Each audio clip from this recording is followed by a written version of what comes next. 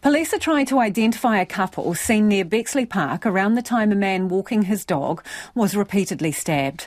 The man's family found him conscious but critically wounded at the Christchurch Park yesterday morning after the dog returned to the house without him, prompting them to go searching. The man and his dog set off at around 4:45am for their walk. Yesterday, police asked anyone with CCTV or dash cam from the area from about 4am onwards to check their footage. Well, joining us now is Detective Inspector Nicola Reeves. Kia ora, Detective. Kia ora, Lisa. Tell us about this couple. Yep, so we've got a couple who are in reasonable close proximity to the gates of the Bexley Reserve. They've got quite good line of sight. They happen to be awake at this particular time of the morning, and they have described hearing what they've called raised voices, sounding like an argument. They have looked in that direction, and they have seen a man assaulting our victim. That has taken place all of about a minute or so, and then the man, and he's being accompanied by a woman, and they have got in a what's been described as a small white car, and they have left on Pages Road. So, Detective, to be clear, in your press statement, you describe a man who's wearing a high-vis top, a hat and shorts. Is this the man who is allegedly assaulting the victim? Yes, it is. Okay. And is it possible in the footage to see a weapon? No, this is not footage. This is eyewitnesses. Who have got a good line of sight, good view of this location, who can see this happening. Obviously, the time of the morning, it is a little bit dark, but there is lighting around the entrance to the reserve. There's regular street lighting. It looks to them like a bit of a fight. They can't see a weapon. Okay. Can you please describe the woman and what she's wearing? So she is described as possibly being of Māori or Pacifica descent. She's described as a solid build, around 176 centimetres, which is about 5'8", with long dark hair. But distinctively for her is that she's wearing a long white dress or long white clothing. And the car, what more do you know about the car? Do you have a licence plate number? The car at this stage is only described as a small white vehicle. Got nothing in terms of a registration from our witnesses.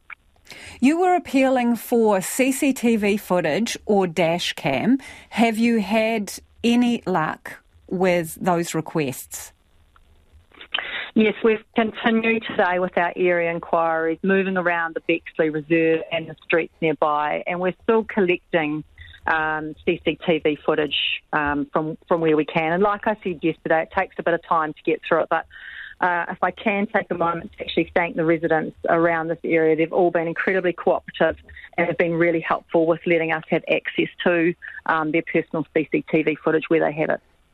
The eyewitness, what did they tell you about what the victim was doing? Did he intervene to try and help in an altercation? It's not quite as clear as that, Lisa. It's more that they've heard raised voices, which is what's drawn their attention, and they've looked over and seen one man, who is our suspect, assaulting another man who is our victim. Did they call the police before you put the call out for help? Did they report the incident? Yes, they did. They were not actually...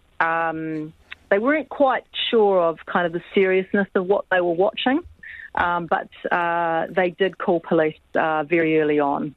And do you know whether police responded to that call and went to the park? Oh, no, sorry, they didn't call police at the time to the incident. Yep, they've contacted the police at a later date to say, hey, we saw this. What would you say to that couple right now?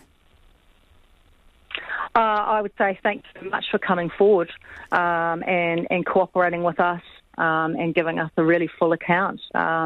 It's great. This is what will actually change this case, And I'm quite certain that those people involved, like they've obviously walked away from that or driven away from that now, they'll know now how serious this assault is and the condition that our victim is in. And I'm certain that they will have spoken to friends, to family.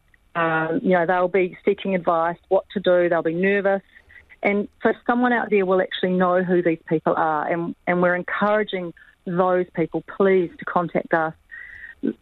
Tell us who we need to be speaking to. They can do that anonymously if that's how they'd like to report to us. The man and the woman you are looking for, the woman in the white dress, the man in the high vis, you have an opportunity to speak directly to them now, Detective. What do you say to them? What I would say to them is that I think this is a situation that probably nobody actually intended to result like this. It's got a bit out of hand, but now is the time to actually come forward, talk to us, tell us what's happened, and we can get this matter resolved as quickly as possible. And bearing in mind, there's a family who has a bedside vigil around our victim up there who are just, hoping that he is going to recover from what's happened. So I guess if they take a moment to think about the victim and his family, and, now's the time to do the right thing. Come and speak to us. Thank you again for your time, Detective. That is Detective Inspector Nicola Reeves there.